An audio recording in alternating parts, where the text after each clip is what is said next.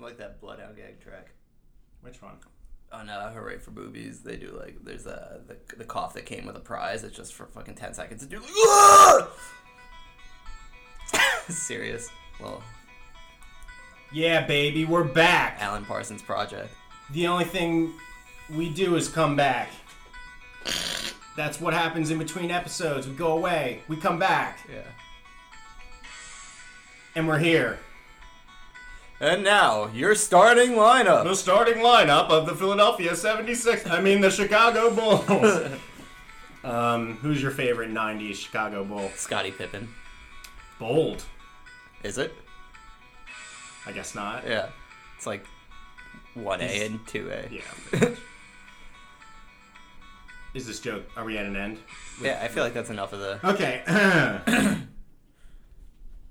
Whoa, it just got so much quieter with the sound effects. Yeah, do the intro or something. Welcome to the Movie Blues Podcast. I'm Dan Lyons.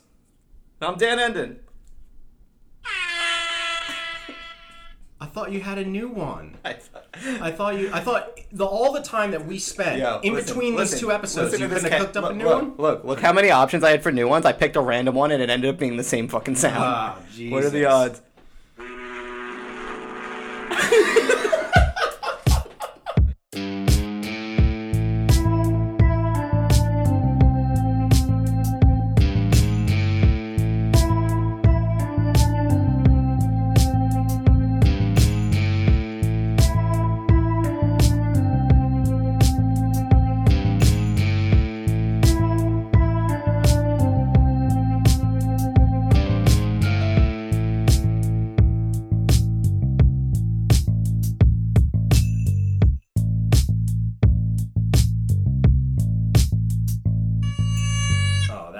That was going to be very loud.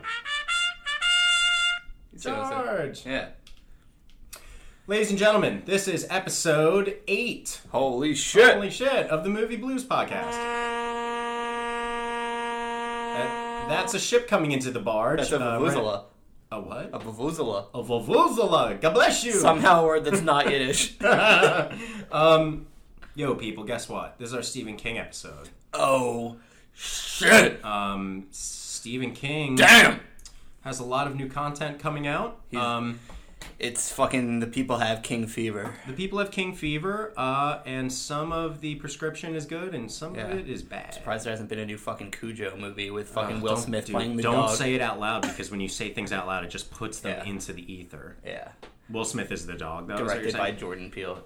Will Smith is the dog, but using the CGI technology of cats. Yeah, this is what I'm saying. Exactly. Okay, well, it looks like we have a new pitch. Yeah. Today, we are going to explore not only Stephen King's work, we're going to explore Pet Sematary, which is a movie that we watched and we're going to talk about and we had opinions about. And maybe, Dan, I'm not sure, but maybe this will be the time when we both liked a movie. Maybe. Maybe it won't, though. Maybe. I'll try not to be too disappointed. Maybe. So, I really want to start off with stuff about Stephen King and such, but instead, we're going to do a little segment called Corrections. Now, basically... Do you have a musical cue for this new segment? I do. Do you? And it, in and of itself, my friend, is a correction. Right now, here comes the music from Detective Pikachu, the drum and bass scene that I didn't edit into the episode. God damn it. Here we go, 1, 2, 3. Critical hit! Additional damage! Okay, it's playing in the background. Wow, this was worth it, was it not? Dude, here we are. I was severely disappointed.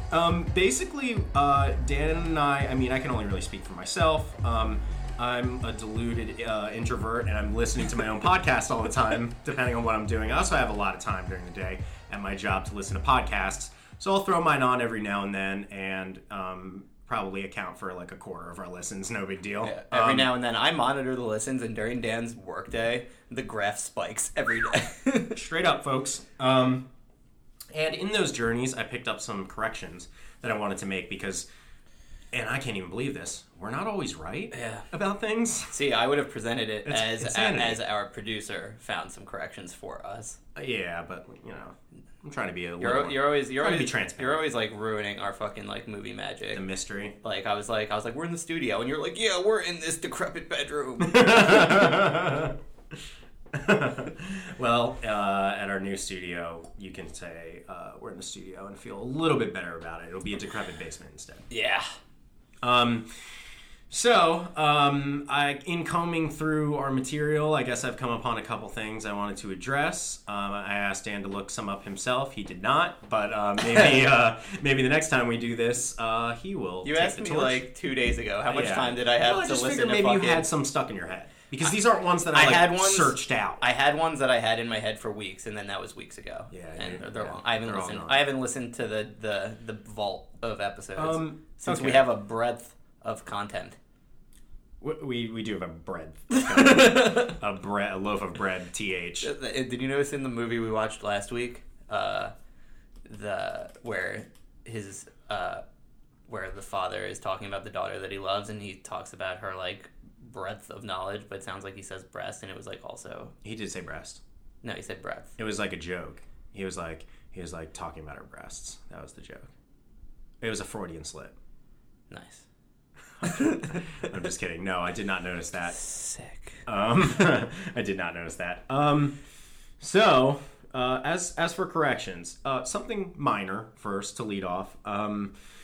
I introduced some segment at some point called Showdown, where we then started talking about, let's play some music in the background. Let's play some Showdown music. Right.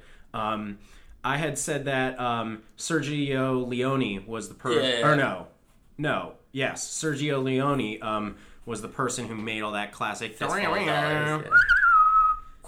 Yeah. I believe my response was sure. Yes, it was kind of a tepid, half-cocked, maybe I know what I'm talking about, I'll just agree. Yeah. Sure. Yeah. And it turns out that Ennio Morricone is the person who makes all of that music, who actually did the score for Hateful Eight as well. Sure. And is that famous Italian composer, whereas Sergio Leone is the director of The Good and Bad and the Ugly and yada yada yada. So Sure. Slight veering off from the truth, and I feel like what bothered me the most about it is that his name is Sergio Leone, so it's like an Italian name, and it sounded really pretentious. So, if I would have fucked up on a guy named Bob Smith, sure, that wouldn't have bothered me so much. It would have been like John Smith. Yeah. Okay, whatever. Yeah. But this is like I went out of my way to like use an accent and say something, and then totally was never able to double back. You were trying to like drop some fucking knowledge. Correct. You were like, oh, that was an Ingmar Bergman joint. Yes, that was a Ingy Bergy joint. That is my first correction. I hope you enjoyed that. I love it. Wait, should we have like, now I have this thing, should we have like a...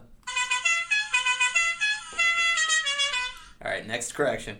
That's great. I just maybe don't hold it so close to the microphone.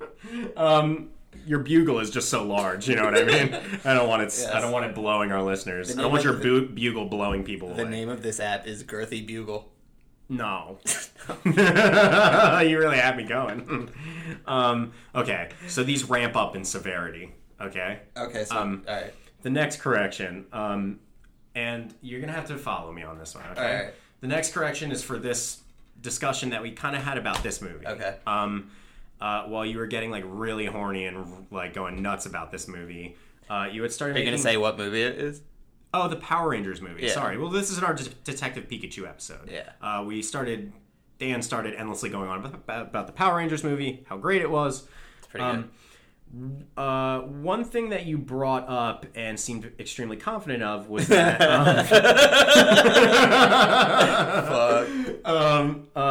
the Power Rangers movie was a quote no bullshit movie that was just about the Power Rangers, had no family drama where some kid is looking for their daddy like Detective Pikachu. Yeah, where in fact whole B-plot about the kid. Where in fact I even joked and said if they made a movie like that today, it would be about quote some random kid looking for his dad.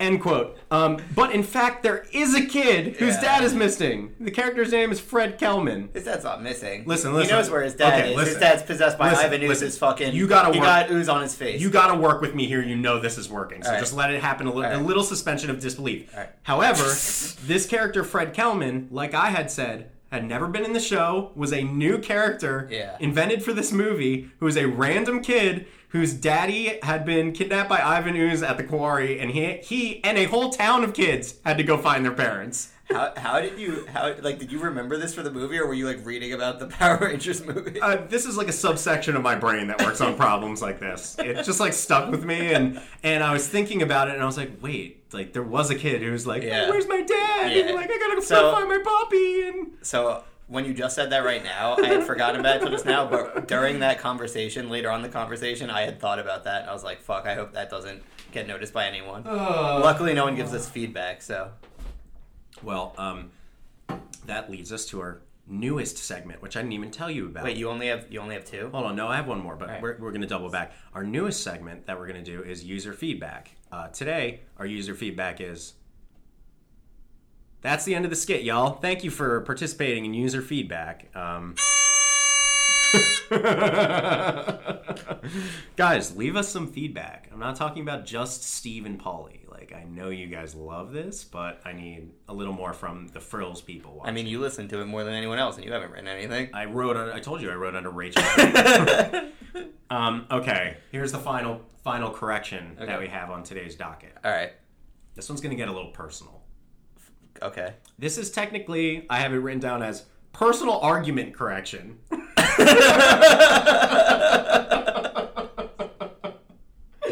can't believe I could get to be such a dick as a creative project. Yeah. But, personal argument correction. Okay. Now, again, there are some strands here. I'm pulling some strands. Okay. I'm not fully confident in what I'm about to say to you, but I've been thinking about it, and I'm ready to go on this. All right. You said the other day to me in an argument.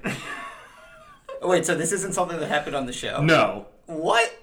Dude, I told you. Okay. The segment is personal argument correction. Okay, all right. Like an argument that you and I personally had in our own free time. Okay.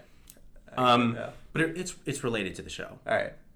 The audience is going to connect with this one. All right, good. A couple days ago, you said to me in an argument that you didn't pick a movie since Yoga Hosers. Now, you use that kind of like the sword to fall on. It was really sad. You were like, and I'm always trying to figure out, even though I would argue that I'm probably the main host of the show, how to give you the inclusion that you're so seeking. You said you didn't pick a movie since Yoga Hosers, but we watched Detective Pikachu. And now, while it wasn't in theaters the way that you wanted it, we never would have watched it without your initial interest. So that's pretty close to being your choice, okay?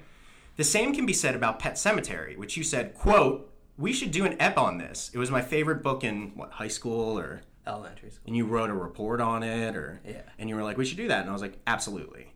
That's not really my idea. I don't feel that's how that went down. Okay, well, I might rewrite history a little bit here, but... I don't feel that's how that went down. Then you'll have to do that in your correction segment next time. Yeah, I'm about to correct Furthermore, for the Pet Sematary episode, I gave you the option between several episode topics that we could do, and you chose Pet Sematary.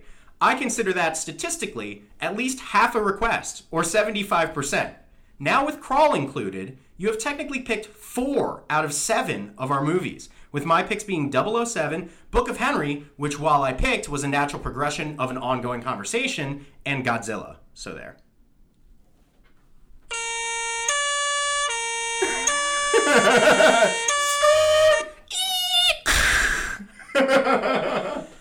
Thank you. That has been the correction segment. Would you agree with that paragraph? Yeah, I knew it when I said it. Oh, okay. I just wanted to watch this movie. Okay. Cool. Yeah. No. I'm glad we're on the same The truth is somewhere in the middle.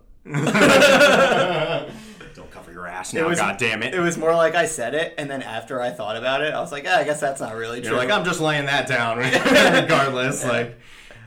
Yeah, and I you've picked 4 of 7 of the movies. I was thinking about, I realized after the fact, I was thinking about Ravenous when I didn't realize that I also made you watch a movie that day.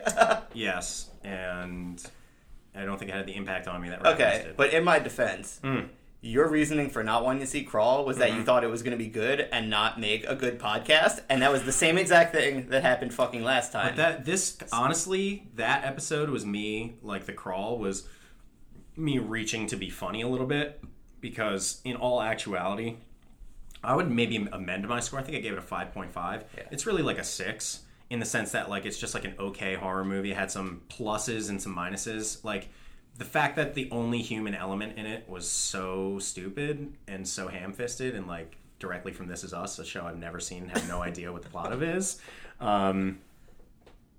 Yeah, I think I'm going to amend that to a 6. But yeah, all we've watched is terrible movies, and you've picked more than half of them. So I've been thinking a lot lately about what are becoming like very recurring themes on the podcast, and This Is Us was at the top of that list when I've been thinking about it. I mention it once a fucking episode. Dude, I should start watching it, huh? I said one time, like 3 years ago, that I enjoyed the show This Is Us, and since then there hasn't been a day that we've spoken that you haven't found a way to bring it up. Is that how this began? Yeah, it was before the Disco Biscuits. We were at your old house with Noah, and someone brought up This Is Us. You were making fun of the commercial, and I was like, no, it's a pretty good show. And like, you were like, no, it isn't. I was like, no, it's pretty good, but it's pretty emotionally manipulative. And that was like the extent of it. And that was like 3 years ago, and since then it's been constant. The fact that you remember that makes me feel like I emotionally wounded you at some level, so mission accomplished, bud. The thing is that it's a good show, though. Okay. I'm sure lots of women think that that's true. I was listening to the podcast a few weeks ago, and I was thinking, I listened to one of your many This Is Us jokes, and I was like, you know what, Milo Ventimiglia is fucking delightful in that show. He was great in Gossip Girl. Holy fuck. And Heroes. And holy shit. Okay, he's a good guy. He seems like we'd be friends. Like, I feel like he'd like me. You just turned a dumpster worth of content over my head. I don't even know where to begin with that. Gossip Girl was in there somewhere? Yeah, I haven't actually seen that, but Kat tells me that he's in that show as well. Rachel and I started the revival of Gossip Girl in hopes that I would get into it and then watch the old show. That didn't happen. Nice. I have one more thing to report to you, actually, in terms of things that didn't happen. I've stopped watching Twin Peaks. Cool. So I wasn't trying to influence you, but like I've never finished Twin Peaks. I've started it 7 times in my life. I mean, I have too. It's like it's a sorry, y'all. I didn't make it to the Showtime one, but I hear it's very good. I watched the movie when I was younger. 10 out of 10. It was fucking crazy. 10 out of 10 potential golden guns for something I may never reach. Is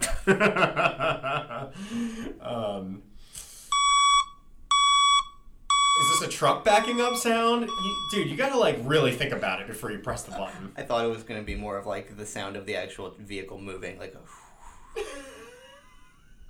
because there's multiple options of trucks backing up, so I thought if I picked one of the latter ones, it wouldn't be the... Well, it wasn't. It wasn't, so, you know. This is like the horn they played to round up the Jews or something? Jesus. It is, I mean, it was called, it was called Oscar Schindler. The app is called Jew Roundup. Yeah. Okay. On that extremely dark and morbid... And that's this week's episode of the Movie Blue Podcast. That's it, guys. Okay, I think I've got all my bags unpacked. I'm feeling pretty comfy. I think I'm ready to go into Pet Sematary. How do you feel about it? Kang time? It's Kang time. I don't know what that means. It's Stephen Kang time. It's Stephen Kang time. We're in Kang territory now, son. No, you read that Kang, boy? Kang. Stephen Kang. Yeah. You're shining like That's not the vibe I was going for. This is my Holly Hunter accent. Oh, wow, yeah, it is. Stephen Kang. Wow. You're damn right that's what that accent is. Thanks, guys. Nice. I'll be here all week. Yeah. Talk about relevant. People have been clamoring for a fucking Holly Hunter accent. Well, try it here, sweetheart. My mom loved that joke in 1997. Your mom loved a lot of jokes in 1997, I'll tell you. Yeah, and all of them came from Ally McBeal. From whatever I know about you, whatever little shreds I've gathered, make me think that you're the kind of person that's seen every episode of Ally McBeal. I've seen a lot of them for sure. True. Okay, Got the series on my hard drive. I think we've embarrassed ourselves enough for the first opening of our show here. Yeah, so we're going to give Ally McBeal a comfortable 7.5 golden guns. Yeah, and now it's time to head into our Kang special. Sweetheart. Now it's getting kind of like the creepy old man from Family Guy. I was thinking it was like the creepy old man from Pet Sematary, 1989. Was that when the first one was made? I think so. Okay, maybe that's people. that's when the book was made. I think the first. I don't know. I'm sorry, y'all. I'm not gonna listen to it from the fucking corrections department next week. Ladies and gentlemen, Pet Sematary. Cue music.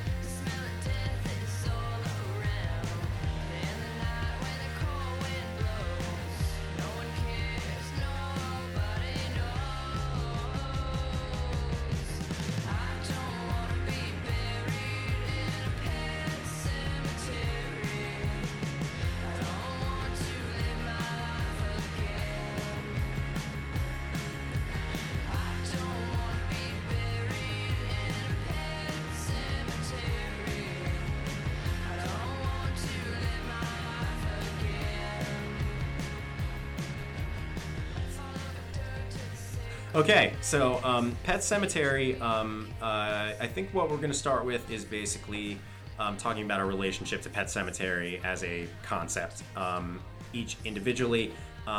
We'll talk about our relationship with King after Pet Sematary when it's time to go into all of his stuff. Let's just start with the Kang thing where we've left that behind. We'll pick it up in threads. What would you say, Dan? I mean, you've already said it on the podcast, but quick reiteration of what your relationship with Pet Sematary is. I like it. Okay. No, I read it. I read it when I was 9 years old for a book report. It was probably one of the first adult. I guess it probably was the first adult book that I read. And what did your teacher think about you at 9 years old doing that book? She told me midway through the process when she was checking in, because I think it was our first book report. She was like, "No, don't do that," and I was like, "Cool." And then I went home and my dad was like, "What are you talking about? No, you're reading the book. I bought you the book. Read the book." He was like, "What do you mean your dad's only seeing dollar signs?" No, it was just your teacher's gonna tell you not to read the book. You actually read in your free time, most kids don't. Fuck her. Read whatever you want. That's what's up. I'm with your dad here because I did similar things throughout school and film school where I picked things that were really fucked up, and I wrote a report in college in a semiotics class, which is a speech communication thing. Wrote a report about this movie Inside, which is truly the most brutal horror movie of all time, and made my teacher read a 20-page report about a movie she would never in 1,000 years watch. Yeah. And I got a good grade on it, but it made me pretty embarrassed to think about. It's the movie themed bar mitzvah version of a college thesis. It was pretty stupid. Okay, so you liked the book as a kid, and what did you think about the 1989 movie? Give me a Golden Guns rating. 3. Three? I hated it. Yeah, I really hate that movie. Really? Yeah. The only good part of that movie is fucking Herman Munster. Right. Yeah. I mean, okay. I mean, I haven't seen it in a long time, but I suspect it wouldn't go more than a 5. It is not one of the best Stephen King films. It is not. I just find it close to one of the worst. Boring. I guess on the scale, there are some really fucking bad Stephen King movies. So I guess if those are a 1, I guess Pet Sematary can't be a 3. It's in the top of, I'd say, the older Stephen King movies. It's in the top maybe 10 to 15 of the older ones that came out in the 70s, 80s, and 90s. That's only 25 movies, so being in the top 15 isn't great. I know. It's not one of the best. It's not one of the best, but I like it. I think it has several really decent elements. I would give it a 6 or a 6.5 probably. I would say the death of the baby of Gage in that film is very effective and is shot very effectively, and is the grief is palpable in that film, and the effects are just okay, and the acting is honestly just okay. The guy who played Judd Crandall from Herman, from the Munsters that you mentioned, he's absolutely fantastic. I mean, iconic. Yeah, that's a good story. A good walk. I'll take you up there sometime. Tell you the story, too. Get him fixed, why, you. Fixed cat don't tend to wander. He's all the time crossing back and forth on that road. His luck will run out. Well, I'll take it under advisement. Meantime, Doc, Here's your bones. Hello. Louis, afraid you may have a spot of trouble here. Judd, what trouble? Well, there's a dead cat over here on the edge of my lawn. Oh, Jesus. I think it might be your daughter's. Maybe. There's a better way. The place we're going is on the other side of that. What is this place? This was their burial ground. Whose burial ground? Micmac Indians. It's enough for it to be considered good King. I mean, that's good. And by the end of this episode, I think we'll really be able to realize that it's one of the better ones. It has a sequel, which I had on VHS. I watched last year with Edward Furlong. Yeah, it sure does have Edward Furlong. And Clancy Brown in one of Clancy Brown's best performances I've ever seen him in. So if you're just like a huge Clancy Brown fan and want to see him go literally like Nick Cage levels of bonkers, you should watch that movie. It's also just... It's been so long since I've seen it. Is he Edward Furlong's dad? He's like the cop. Is he like the abusive dad? He's like the abusive stepdad. Yeah. And he dies and is brought back and lives with the family like a zombified. Right. And they do great practical effects on him. Movie. Dude, that movie is terrible. I mean, it's terrible, but it's also funny. Is harrowing. Yeah, for sure. Not in a good way. Yeah. It's, like harrowing and how bad it is. Yeah. Dude. Don't get me wrong. It's no Boondock Saints 2 All Saints Day. It's no Zoolander 2. I didn't see that. So bad. Oh my god, that movie is so bad. It's so sad too because I think Zoolander is just such a classic. Zoolander's so fucking funny. Welcome to Zoolander Cast. I guess we both are kind of tepid on it. Now, I read the book about a year and a half ago. I don't know if I had ever read it when I did my initial... As a kid, I went to the Paperback Trader, a store in Pennsylvania on 73 near Lansdale. Shout out. And I would buy tons of Stephen King books, and I was blowing through them. I know that I read it at some point, but I reread it about a year and a half ago, and it holds up as one of the darker and more emotional Stephen King books, and I really connected with it this time around. I thought it was a really good book. I loved in the book all the talk of the Wendigo in the forest, which is this spirit that's kind of causing this mayhem and is in the book walking around and he hears trees crunching all around him, and it's kind of a folksy horror novel, and I think that it deserved kind of like a folksy adaptation. What do you think are the odds? What do you think are the odds that out of, now I guess this is 8 episodes of the Movie Blues podcast, the Wendigo would have come up twice? That's a quarter of the times. Statistically, that seems unlikely. The problematic thing about the Wendigo is it's like such a nebulous mythological element that different authors give it different. Did you ever play the game Until Dawn? No. You would love it. It's like a horror movie that you play, basically, starring Hayden Panettiere. But they make a... Oh, right. I remember seeing that. It's like you're playing like a horror movie for like 12 hours. It's fucking amazing. Mm-hmm. And then the point is the Wendigo is a huge part of it. So I give a 10 out of 10 to the video game Until Dawn. Sounds cool. I give a 1 out of 10 to the sequel, where it's a virtual reality roller coaster experience. I'm not quite sure what that's about. We'll get into that later. Yeah. Next week. So I think Wendigo pod.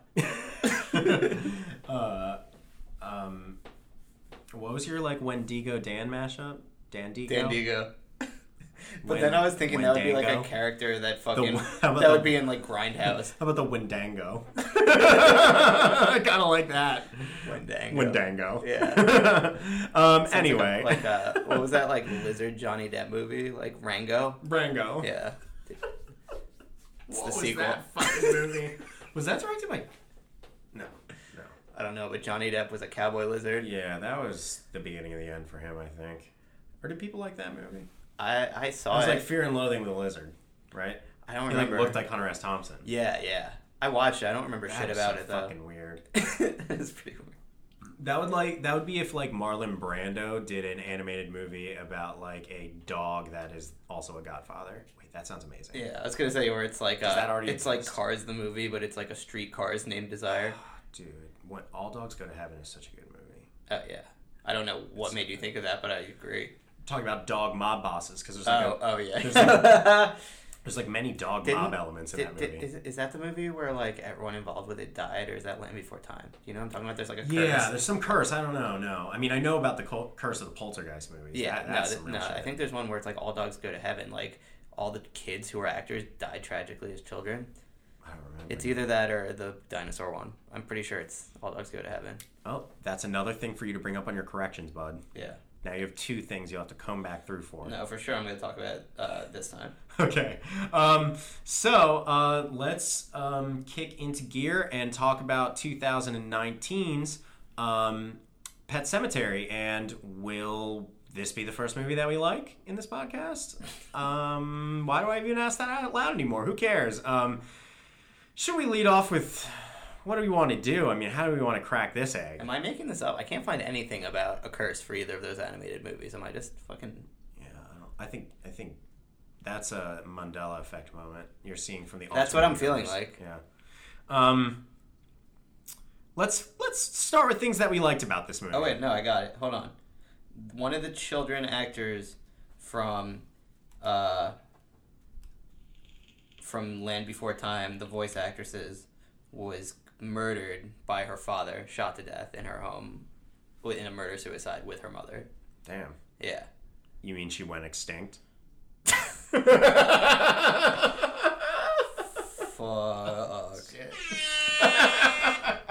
Nice. I thought I was retiring. You're that, quick but, with it. Yeah. Let's lead off with let's be positive. About, which are things that which is a thing that I always say right before I really lose my mind. Yeah, you didn't do it last week. Let's be positive about this movie and talk about the things that we liked. Okay. John Lithgow was fucking amazing. I do not agree at all. Really? Mm-hmm. I thought he was great. I don't know if I want to get into that because I want to stay positive. So go ahead. You say your positives. All right. That's all I had. I have okay. My first note says Lithgow rules. Okay. I wrote in spray paint like Bart Simpson. Let's see what else do I... Forced foreshadowing? No. Unfortunate pacing? No. You're telling me unfortunate pacing isn't a positive? One of my notes that says Wendigo. Okay. I was pretty pleased when All I right, watched let me say what I found effective. All right. Okay. And just to... I'll do it after. All right, anyway. What I found effective about it, the dead girl effects in it were kind of good at points. And they were super effective and tasteful the at sister first. with Yes. spinal meningitis was pretty grotesque. I do not agree, and I'll talk about that as well. I loved Church. The cat was a very good makeup job on the dead cat. It looked very convincing, and that cat looked very menacing. Yeah. In the original movie, the cat was kind of silly. This, and in the book, they got it right from the book that the cat is very menacing. And I also thought the cat was silly in this one. I feel the exact opposite. Okay, yeah. Well, obviously, we have a few of that. What's happening? That's it. All right. That is it. You're laughing at me having no example. That's it. Yeah. Fucking hell. I'm going to start by talking about John Lithgow. This is the first time I've looked at any of my notes since I watched the movie. I'm going to start by talking about John Lithgow. All right. Okay? And I'm going to explain exactly what does not work about John Lithgow. John Lithgow. So let's get past the biggest roadblock in the elephant in the room, which is that the original performance was fantastic. Okay? In the book, Judd Crandall as a character has a couple things different about him than this movie. Okay? Many. First of those things is that he has a wife who is alive, who in the original movie I believe is also alive. No, she's not in the... No, she is in the original movie, but for like a second. For a second. It's like a tangential Regardless. character. Yeah, she it exists. grounds that character and gives him a certain heart. Yeah. The other thing that is evident in the book and a little bit more in the first iteration of the movie is that Judd Crandall as a character is very good friends with Lewis, the main character, and he's a mentor and he's a trusted friend, and he is a person that Lewis looks up to despite the fact that he's a yokel and a local guy. In the book, he has a tremendous Maine accent. In the original film, he has an iconic accent that has been parodied by South Park and Simpsons alike. And Lithgow talked about it, though, the accent. Lithgow did not do the accent, which I found just stupid. I just don't like... Here's the thing about this movie. The changes that were made between book to movie and film of both movies, the changes that this movie chose to make were retarded. Yeah, no, I agree entirely. Literally Hard R. retarded. Yeah. And one of them was having Judd, instead of being this patriarch figure, right, be a drunk, slovenly shit pile who looked like a fucking melted potato, and they made him look absolutely awful. But hold on. What you're talking about are flaws with the movie, not with John Lithgow. This was your response to me saying his performance was good. I couldn't tell, because to me, he's doing a performance that betrays the point of the character. So whether he wanted to stop it or whether the director wrote it that way, his performance was negligible to me, because I'm looking at it as what made this character work. Right. And so I guess it's from a writing perspective, if you want to look at it like that. And Judd as a character in this movie did not work, so I could not focus really on his performance. Imagine the same role given to Lithgow, but properly adapted, with heart and soul and that accent and the fatherly figure to Lewis, as well as the fatherly figure to the kids and the family. I mean, he's someone that the wife relies on in the book, who takes care of the kids from now and then, who's very close to the family. And what works about it there is that when he says it's time to bury your cat in the pet cemetery to Lewis, Lewis agrees with him because he trusts him fully. Yes. As a drunk weirdo who lives next door to him in this movie, it doesn't make sense that Lewis trusts him ever, and their relationship doesn't ring true, so it doesn't make sense why he listens to him at all. Yeah. And he's drunk and is falling asleep all over the place. He's drunk uncle in this movie, and it's just... That's not who the character is, and it didn't work as a result of it. You were like, when you saw the amount of my notes earlier, you're like, is that fucking all of it? Like, half of it was all of that, what you just said. So now we don't have to tackle all that. Yeah, that is a huge... It's fucking That's insane. one of the several huge betrayals of character and book pickups that did not work. This is the only time I can think of in recent memory where I feel that this movie needed to be longer to be effective. Yes. Yes. It was so... The first act could have been another 20 minutes of development. We're constantly talking on this show about forced human element, whereas Pet Sematary, to me, is 100%. It's 100% human element. Yes. What this movie wanted to do was be like a horror movie paced, jump scare filled fucking thing. Like, why are there jump scares in Pet Sematary, dude? Let me say I think maybe the most important thing that I have to say literally in this whole episode, not only about this movie, but about King in general, okay? What makes the difference between a good King adaptation and a bad one is that the things that scare you in a Stephen King book are not particularly the physical antagonists, right? Pennywise the clown, he looks like a clown in the book, right? And he doesn't exactly carry the fear. The fear is the potential of what he could do to you. The fear is the character element and what it affects the characters to see these things happen. Whereas a bad Stephen King movie thinks that the scariest element is not the dread that these things cause, but the physical antagonist. In this movie, it was, look at the creepy dead girl now that she's back. Look how creepy she is. Are you scared? Yeah. And if you're not, a cat will jump out. He's also kind of scary. Exactly. And instead, they lost the thread, which is that the scariest part of the book is grief. Right. And this movie had a fundamental lack of any grief to drive the proceedings. Right.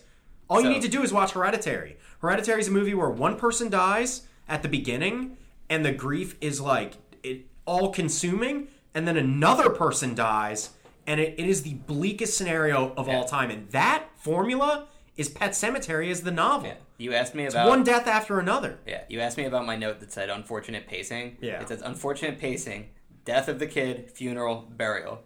In the book, that's the fucking moment. Oh my of God, the fucking thing. The book is about... That's the crux of the entire story, is the grief of that situation. This movie portrayed it as dead kid, shoot to fucking cemetery scene, shoot to burial, done. We're in the future. Yeah.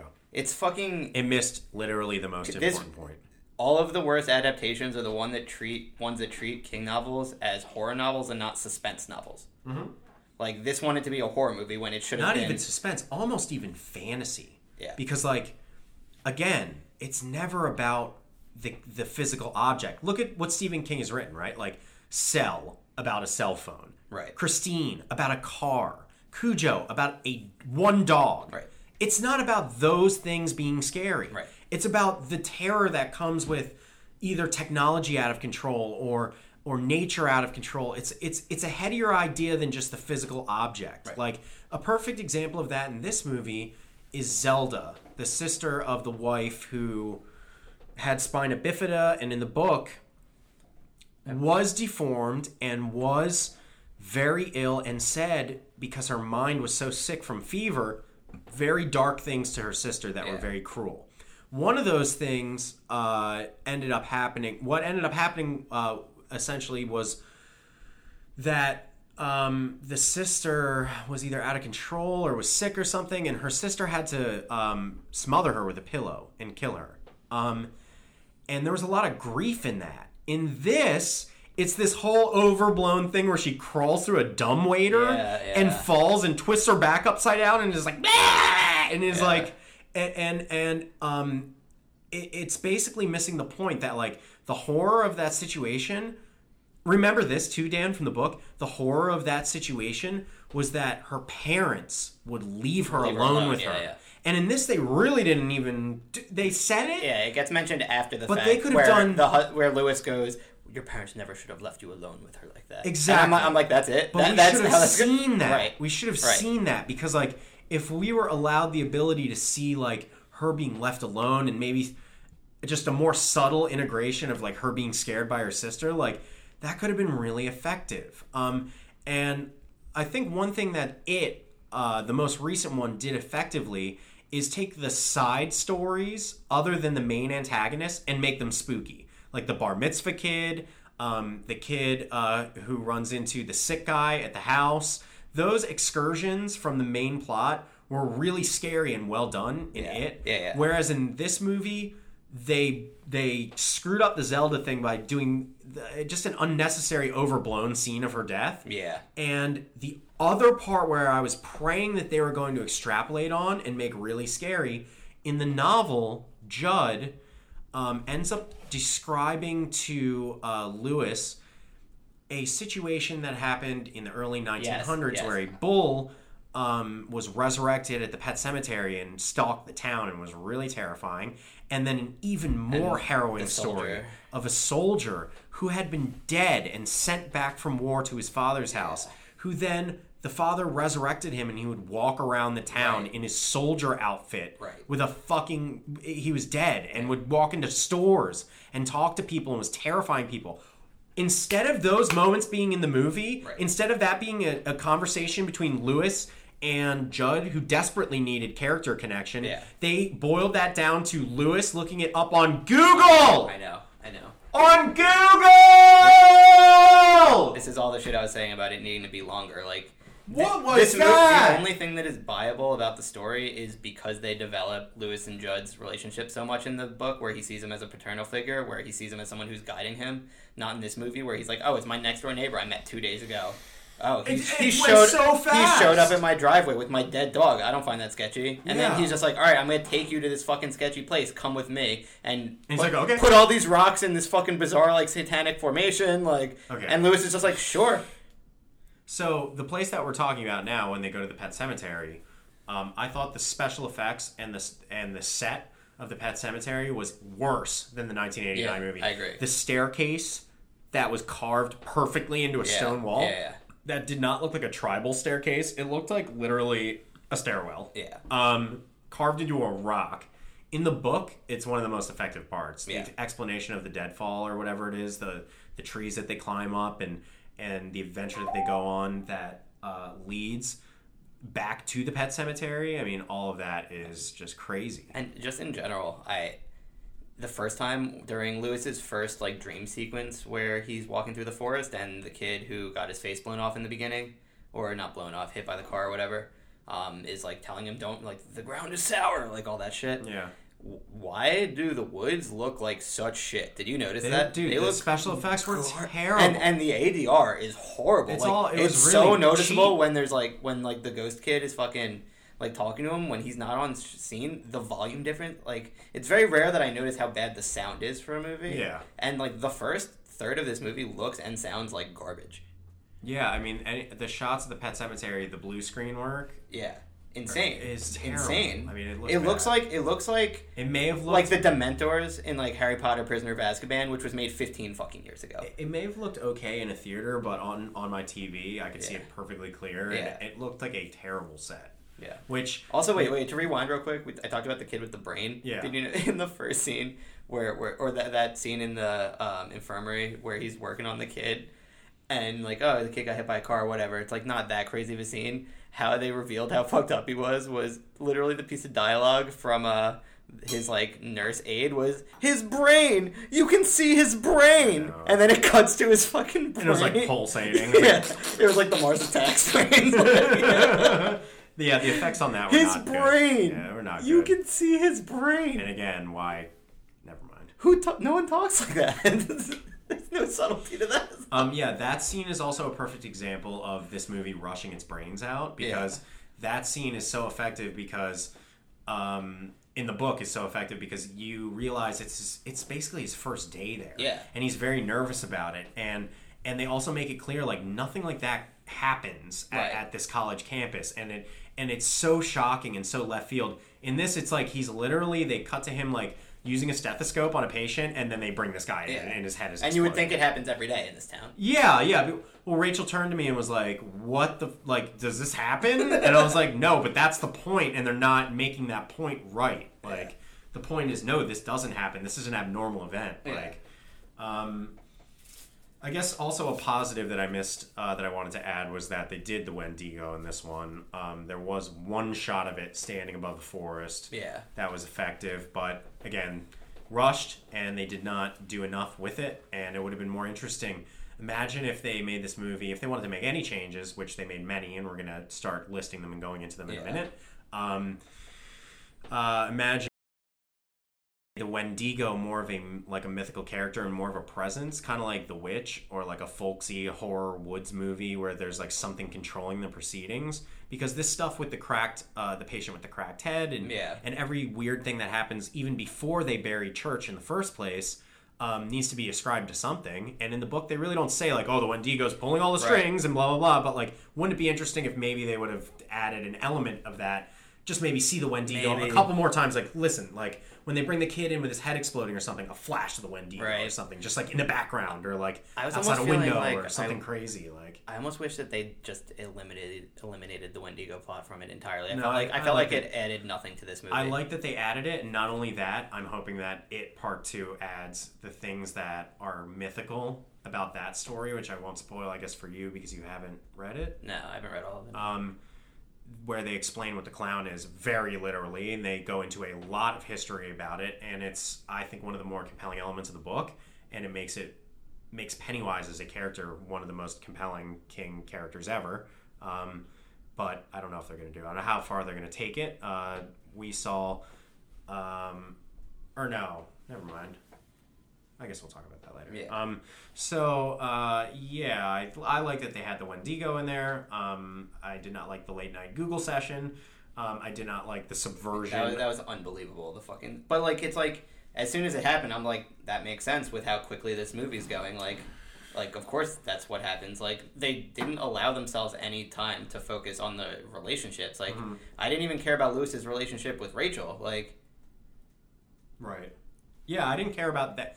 Yeah, you want to talk about that a little bit? I mean, like, did you think that the female actress, I don't know who she was, do you think that she was any good in that role? I mean, you know, I always struggle with, like, when dialogue is that bad to, like, blame it entirely on the actress, but, like, no, she just was so flat. She didn't... There was nothing to again, do with it. She was just generic wife character, like, right. It was like... But no. Again, like, I think that if played right, she would have been, like, more grief-stricken.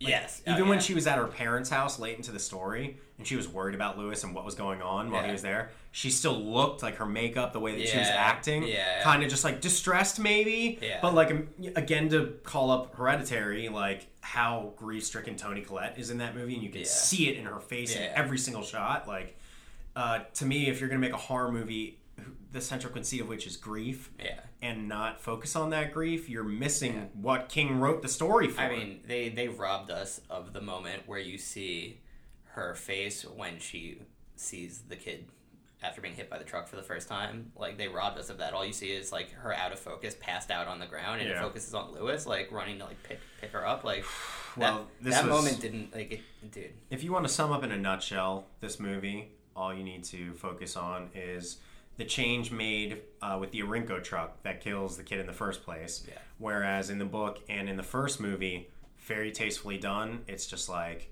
happens in the span of a second, and the kid steps into the street and the truck goes by, and bam, that is just it. Yeah. And in this movie, I turned to my wife. Final Destination. I turned to my wife and said, "I bet you the truck is gonna flip."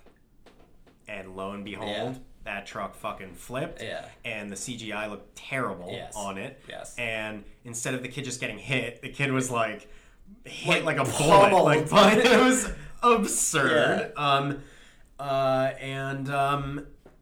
I mean, that was a change that I thought was really stupid. Yeah. And to go into some other things, well, I'll do a light one. It's also much more tragic in the original story that the child fucking is the one that gets killed. Okay, so I guess we'll do that now, and then I'll double back on a smaller detail. But what Dan is alluding to here is that in the book and in the first movie, Gage, the young kid, is killed, not the older daughter, and he comes back as like a deformed toddler, essentially, who is immediately aggressive and is immediately like dead and scary. This movie changed it to the older sister. Primarily because they needed an actress that could act. Yeah, I mean, I wanted to work with that, and I wanted that to work out, so I put some faith in that. And honestly, when she comes back, I thought she was very compelling when she came back originally. Her makeup was super slight, and with CGI, they kind of drooped one of her eyes, and the effects on her being dead were really effective. Then the problems started, and the problems basically are that she starts running around like a Chucky doll. well, the differences between Gage and the sister is Gage was a child, so he didn't really speak all that much. Right. Whereas this girl becomes a full-blown character. Yeah, straight up. And that character is bizarre and like just and gross. There wasn't nearly the amount of sexual tension we're used to between a father and daughter character. Yeah, not for this fucking podcast. Yeah, I didn't get hard once in this movie. Jesus. And so then that created all this like unnecessary. All these unnecessary scenes with her like doing ballet and just like I like that scene. I like that scene with her doing creepy the ballet. Kid stuff though. I mean, again, because like you're like because there was a moment where I was like maybe it's gonna be more like the book where the character is subtle, the deadness of the character, and then she starts being super aggressive. And I was like all right, well this like makes sense with the pacing of the movie that's happening so far. So yeah, I thought that she became kind of a joke, and it became kind of a farce, and then spun totally off the rails, and I just think it was just a huge mistake for them to make a ton of the choices that they made. Yeah, there's so much wrong with like I don't know, there's so many choices they made that I just don't understand. Like, you know, you'd think when like people are breaking the story of an adaptation, you know, someone would be like, all right, well, like, this happens in the book, and this happens in the movie, but, like, what if we did this? And then, like, naturally, like, the other person would be like, well, why? What does that add to, like, a modern context? Right. And for this, they were just like, well, like, 'cause. Yeah, there's no, like, new edge to it. The things that they added to it, like, here's a perfect example of shit not working once again, which was... Really, in all the trailers, they were showing these pictures of kids wearing animal masks, and I knew that was nothing from the book. I didn't know what that was. You mean the Wicker Man scenes? So, early on in the movie, they moved to this place, and in the book, the place itself is not very scary for a while. And it takes a while to figure out that there's even anything back there, and it takes a while for Judd to reveal that there's anything in the woods. Right. In this movie, not only do they find the Pet Sematary, like, straight away, but as soon as they move into the house... They're standing in the backyard, and all these kids walk by wearing folksy Wicker Man animal masks, holding a dead animal, taking it to bury it in the pet cemetery. It is, like, terrifying imagery. Like, these kids are super haunting looking. Yeah. And the wife or whoever says, "What's that?" And another character goes, "Oh, it's a procession." Yeah. They're not weirded out by it at all. And then the little kid goes, "What's a procession?" Yeah. And they're like, "Oh, it's honey, like a parade, that's but just scary. Like a parade, but scary." Yeah, that's what she says. And it's like, wait a minute, Mom and Dad, you should be fucking terrified! Yes. This isn't normal! Yeah. No, you should see this in your backyard! Yeah. And that should have been the trigger right there. What is happening? This procession, they were carrying a platform that was holding up the corpse of a dead dog. Yes, I mean, that's the important part. And that they were like, oh, they're just doing what kids do. That's what kids do in this area. Yeah. What? Yeah. What? Yeah. I don't think so. Welcome to Maine, bitch. Oh, man. I found that change was good on a visual, let's stick this in a trailer context, but logically made no sense. Yeah. So, yeah. There's I'd say the absolute worst change to me that I feel harmed the overall story and spirit of the original is what generally happens in the third act with Rachel and just like... Can you remind me, do you remember what happens at the end of the book there? So, like, the general ending. But the twist was terrible. So basically, to me, I said that, like, this movie's about the human element and grief, but, like, what it's also... Or this book, rather, and the other thing, the main thing it's about is the general mental degradation that happens to the main character as a result of all this fucking nonsense happening. Sure. Which especially matters because of, like, how close he's come to Lewis, yet Lewis has, like, indirectly brought this fucking harm upon his family, and it's, like, fucking heartbreaking. But, like, so in the book, after... and I haven't read the book in fucking 15 years, so, like... I don't even remember the end. I read it a year ago. So all this happens with Gage and the kid, whatever. Then Gage kills the mom, kills Rachel, and like what on the surface seems ridiculous in that Lewis then still, even though what happened with Gage, he still tries to bury Rachel again in the Pet Cemetery. Right. But it's because like they show you like his mental degradation and the mental gymnastics he goes through to basically just, he comes to the conclusion that Gage came back fucked up because there was a huge gap of time that he was like decaying in the ground. Right. If I do it right away as soon as Rachel dies, it'll probably be fine. Rachel. Yeah. So fucking he then still brings Rachel. And then you get that amazing scene, the final scene of the book, which is like what is like the best ending for like any of his books that I've read, is fucking him just like living his life and feeling Rachel's fucking cold dead hand on his shoulder, and she just says "darling," and then the book ends, and you don't know if she's there to kill him or if he's like created like a docile fucking like zombie Rachel situation that he's just living with in this fucking... Instead, what happens in the movie is the kid kills Rachel, fucking Lewis goes to attack the kid starts acting like her normal self, so he doesn't kill her. That part does happen in the book as well, but then it turns out she had still, what you didn't know is that, but it was alluded to, is that the kid had killed Rachel and buried her already. So right as Lewis is about to decide to kill the kid, Rachel stabs him. So then they bury him. So then they're a whole family of zombies at this point. Yeah.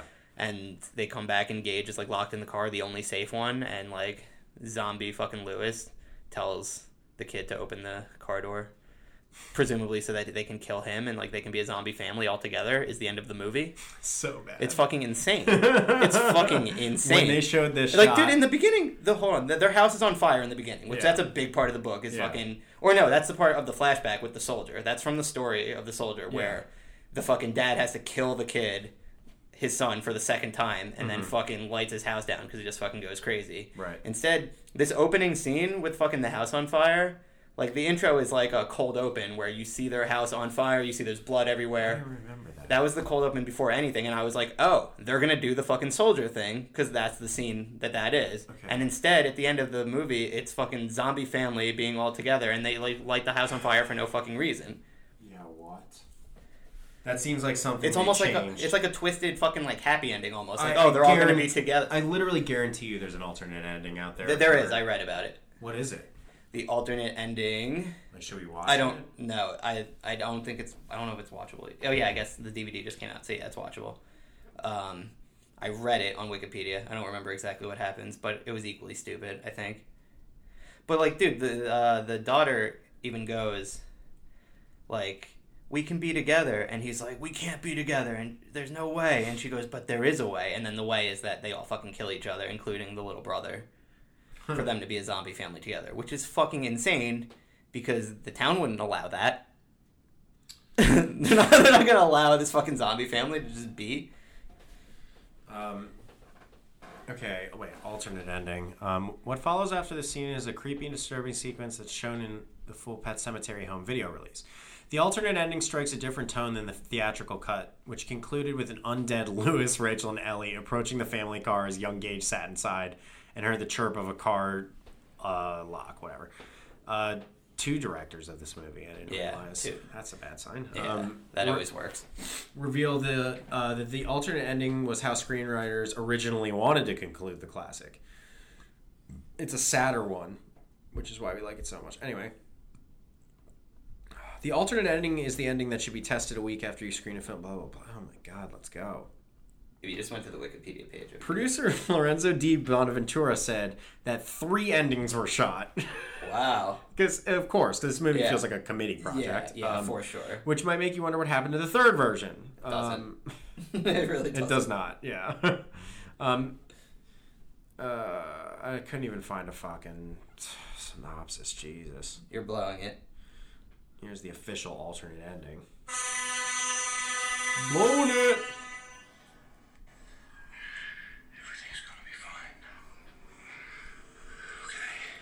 Okay, we got Lewis, dying Rachel.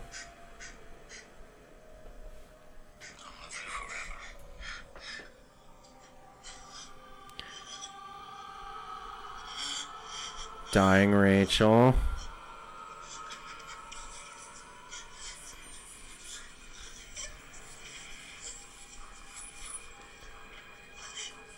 Is he burying her? Is that what's happening? It looks like he's burying her alive. The daughter's helping. We'll all be family again. That was it. That's worse. Yeah.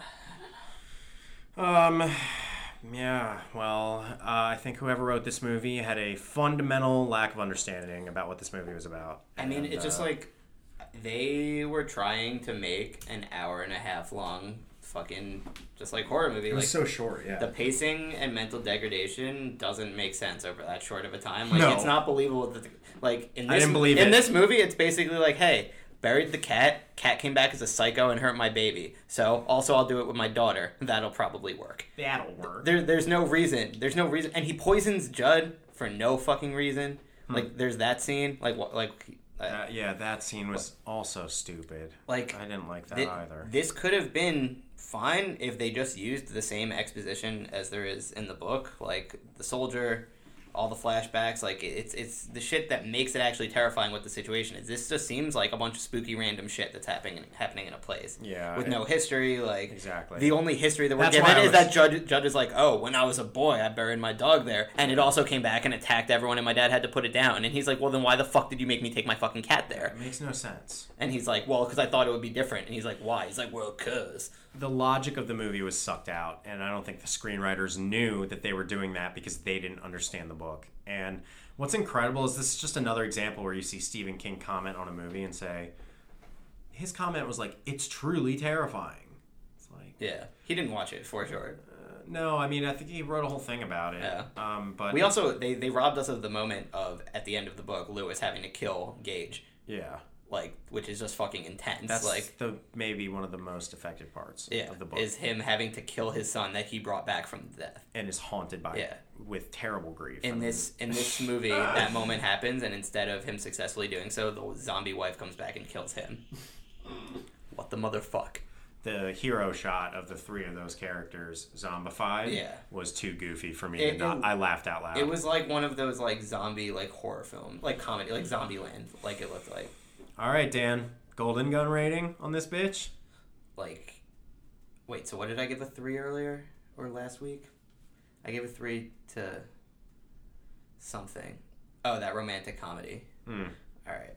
No, that's not fair. No, it wasn't the romantic comedy. No, I'm giving this movie like a 2. Like, wow. Like a 3. Like, I fucking hated it, dude. Yeah. Like, I'm gonna give it a 4.5. Like, if it had even like looked good, it would have been fine. 4.5 golden guns. It looked like pure shit. Yeah, it looked like shit too.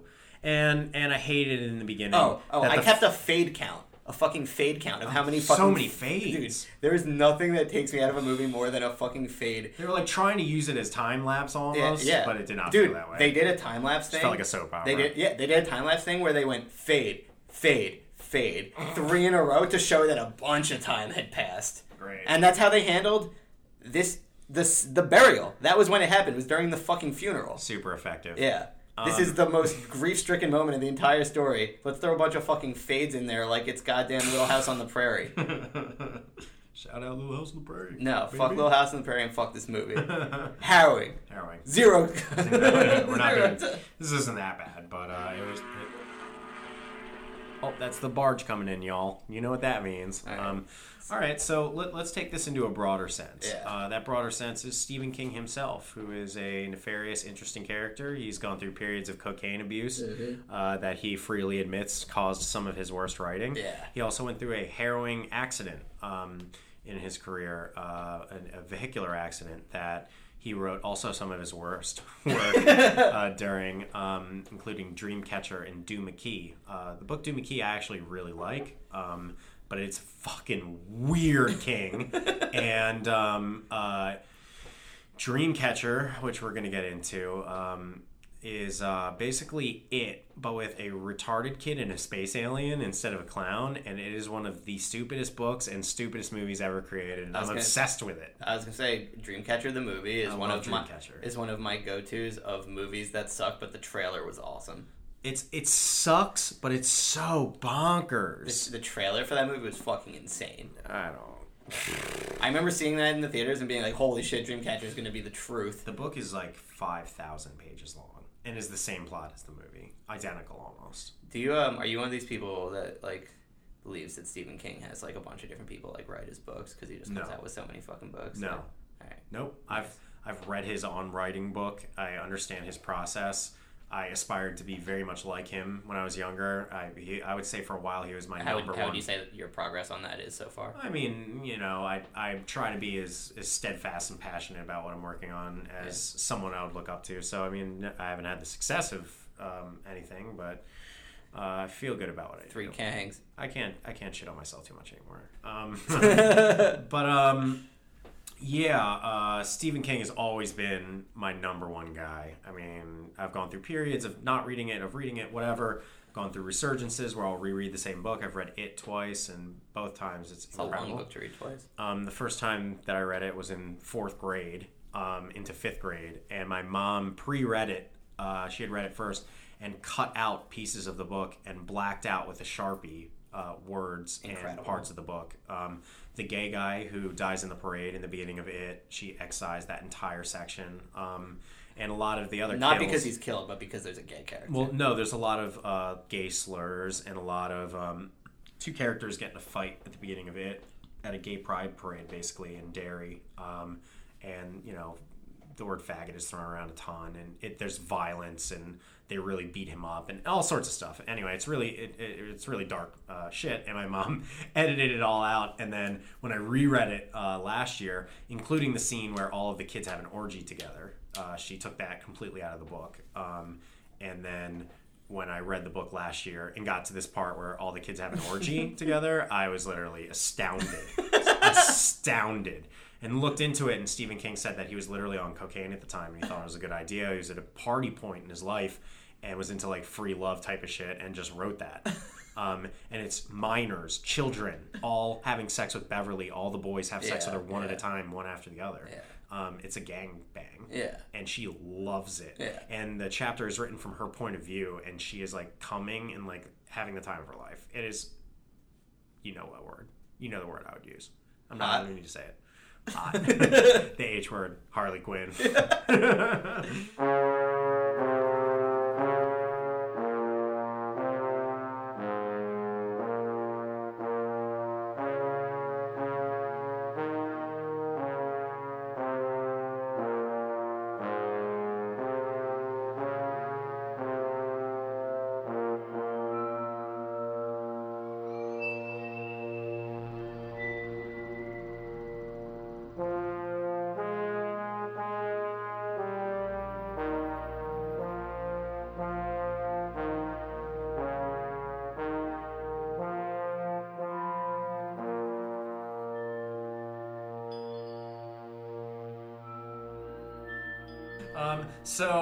Now, let's just go through all of the adaptations. We're going to start with theatrical of King's shit. You're just going to list every single one? Yeah.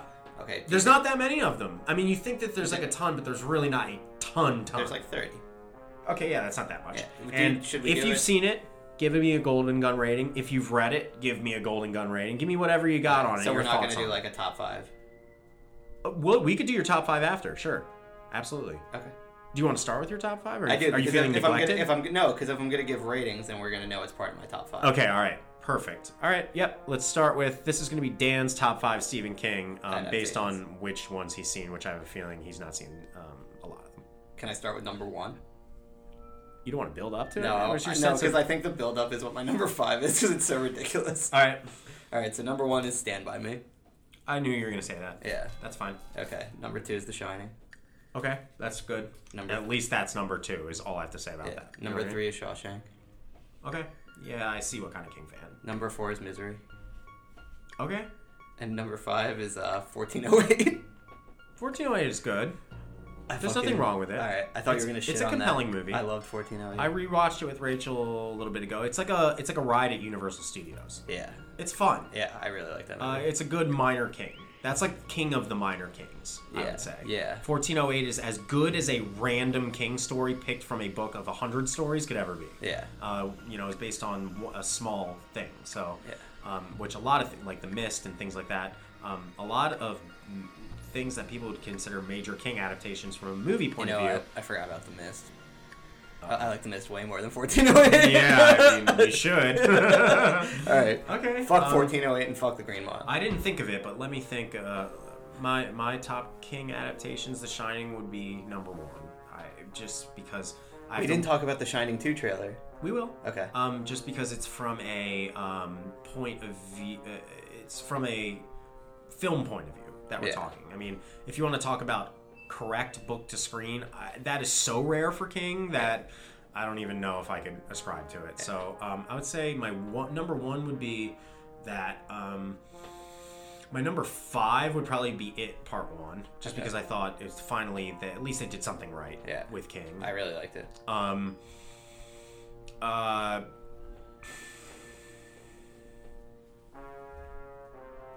do love The Green Mile, but in rewatching it, it's a little ham-fisted. Yeah. I don't know. Well, I can't really construct this list, obviously. I'm not going to sit here and pontificate forever. I could definitely talk about Cujo's number 3, though. No. I'm kidding. I love Carrie. I would say Carrie was like would my probably 7. be 4 for me. I think Carrie is such a quintessential 70s experience as a movie. As a movie as a whole, yeah. It's so dreamy and ethereal and just awesome. I recently What's her name? Sissy Spacek? Yeah, so good. So good in it. Yeah. Just haunting. Just such a good. Is she in Kill Bill? No. Alright, cool. No. She's in the show Bloodline that I like recently. I don't know if you ever watched that show. She's in The Coal Miner's Daughter. Have you ever seen that movie? That's a fantastic movie. Tommy Lee Jones, where she plays a country singer. She's kind of like Loretta Lynn. Everything you said, I was just like, of course. You're like, The Coal Miner's Daughter. I was like, okay. You're like, starring Tommy Lee Jones. I was like, of course. And you're like, country singer. I'm like, yep. Dude, that's an amazing movie. That's like the top 100 movies of all time for me. Yeah. It's just a... Oh, you know what I didn't say that in what I watched recently? I watched The Road.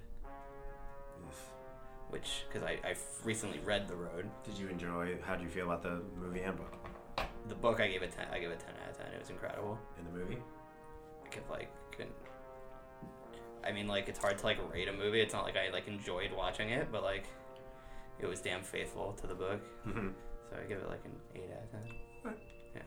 All right, let's get rolling. Yeah, sorry. The Road. First movie, A Good Marriage. This was a recent one. Okay. From 2014. That was based on some kind of minor King, and it was in theaters.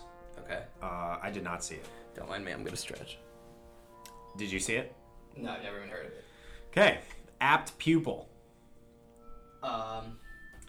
That's on, I believe, Kat's Netflix list. I didn't know it was a Stephen King book. Yes. It's about a boy who finds out that his professor, who's played by Ian McKellen, is a Nazi. Former Nazi. Oh, you might like that. No, because you know what? Like Weird King of like Drama King. That's not on Kat's Netflix list. That's downloaded to my hard drive. You should watch it. I mean, it's okay. No, it is not the best movie, and it was not received terribly well either. But Ian McKellen, I think, got a huge career boost from that movie. I watch most movies that involve finding out that someone's a Nazi.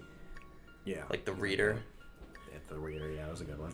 Or there's a recent one, Operation Finale, where Oscar Isaac and Ben Kingsley or something are hunting one of the final Nazis. I haven't seen that yet, but it looks very good. I wanted to check that out. Yeah. Maybe we should do like a Nazi spectacular. As somebody who's like, people are hunted by them, I feel a special kinship with the Nazi movies. Yeah. Maybe we should do a Nazi Spooktacular. Maybe like an October spooky Nazi special. Carrie. Yeah. Seen the original. Okay. New Carrie. Carrie 2 from the 90s? Wait, Carrie, Golden Gun rating. I'm going to go 9.5 out of 10. Yeah, I give that a 9. Okay. Wait, what? So, Carrie 2. What's that movie called? Carrie 2? Fucking... The Rage Carrie 2. The Rage Carrie 2. From... Someone's in that movie that shouldn't be in that movie. I'm going to give that movie a 0.5. Yeah, I give that movie 0 stars. It's fucking horrible. The reason it is not on this list is because it's not based on a Stephen King book, really. It's just made up crap. Okay. It's like Pet Sematary 2. Right. Which I don't know if that probably won't be on here either. I'll give that also a 0 out of 10. Cat's Eye. I have seen and enjoy and recommend for people to watch if you're looking for good pulpy minor king. Cat's Eye is good. I believe. Are these in like chronological Drew order? Barrymore is in that. These are in alphabetical order. Is it like a prequel to Going the Distance? What? Cat's Eye? Because Drew Barrymore? No. Cool. E.T. though, that was the prequel to Going the Distance. In Going the Distance, she was like, "Remember when that alien was dressed like a woman in my closet?" What else we got here? Creepshow. Do you know what Creepshow is? No. Creepshow is a anthology style movie that Stephen King wrote the screenplay of. It's pretty bad shit. It's kind of like Tales from the Crypt, but Stephen King. Sounds like it. Cell, which is based on, as I mentioned before, a Stephen King book about cell phones that kill everyone. Oh, I'm thinking of, what's the Jennifer Lopez, Vincent D'Onofrio movie? The Cell. Okay. Fantastic. I was like, Stephen King wrote that? That makes sense. That movie is crazy. No, he didn't, but I love that movie. Yeah, that movie's good. Alright, so Cell is about a killer cell phone? Is that what you said? Yes. The movie was very recent, 2 years ago, starring the stars of 1408, John Cusack, and Samuel L. Jackson once again. I think it has a 0 on Rotten Tomatoes, so that's the end. So what happens in it? It's like a cell phone kills people?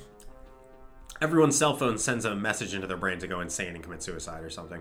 So it's that M. Night Shyamalan movie with Zooey Deschanel. Yeah, but it was a book before it was ever that, and it was a bad one. It's Minor King, Crap King.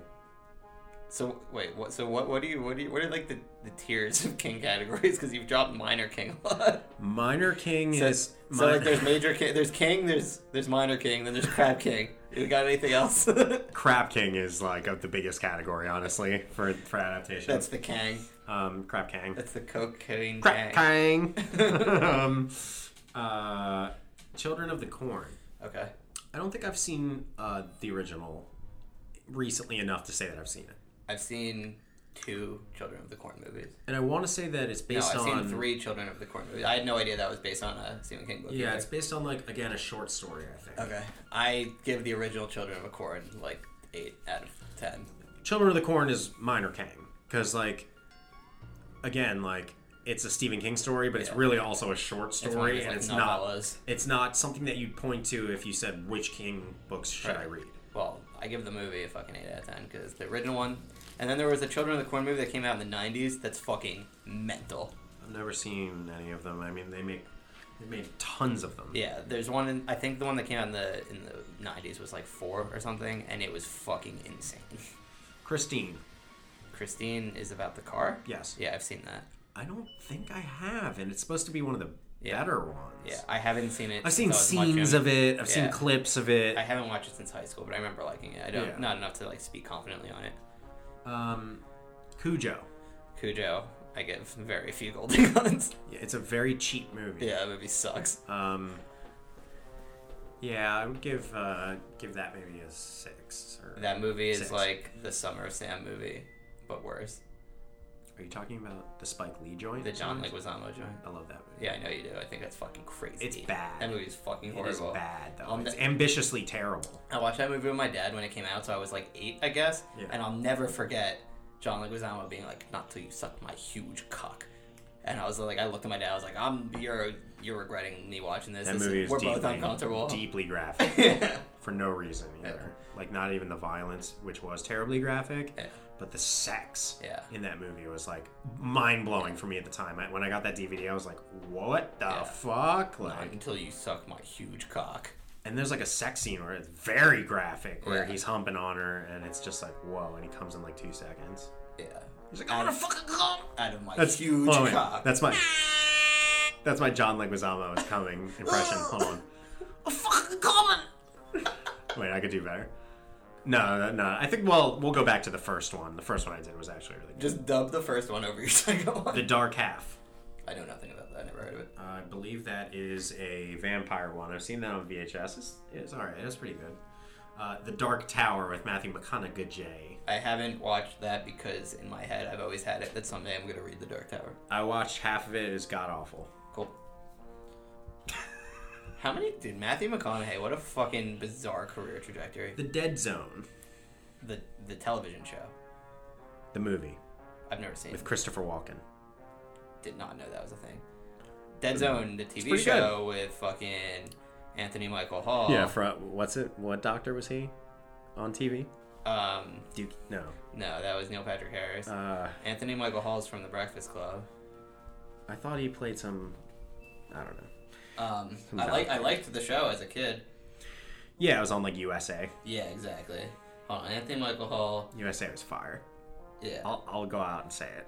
I don't know about that. USA was kind of shit. USA produced one of my favorite movies, one of the few movies they ever produced, Pitch Black with Vin Diesel. Seen that one? Isn't that the sequel to fucking something? No. No. There are sequels to it that I also really like. Yes, I've seen Pitch Black. Yeah. Wait, is Chronicles of Riddick a sequel to that? Yes. Yeah, I've seen, And then Riddick is a sequel to that as well.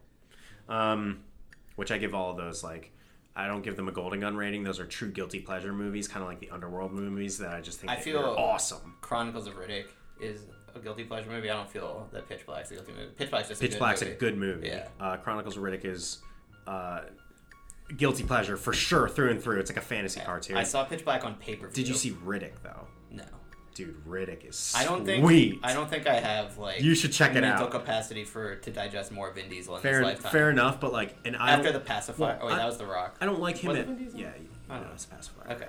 I don't like him at all in anything really. But I just have a soft spot for Riddick. The video games were incrable. The show was awesome. You still haven't fucking. The animated movie was really cool, which is animated by the people who did Aeon Flux, and it was really neat.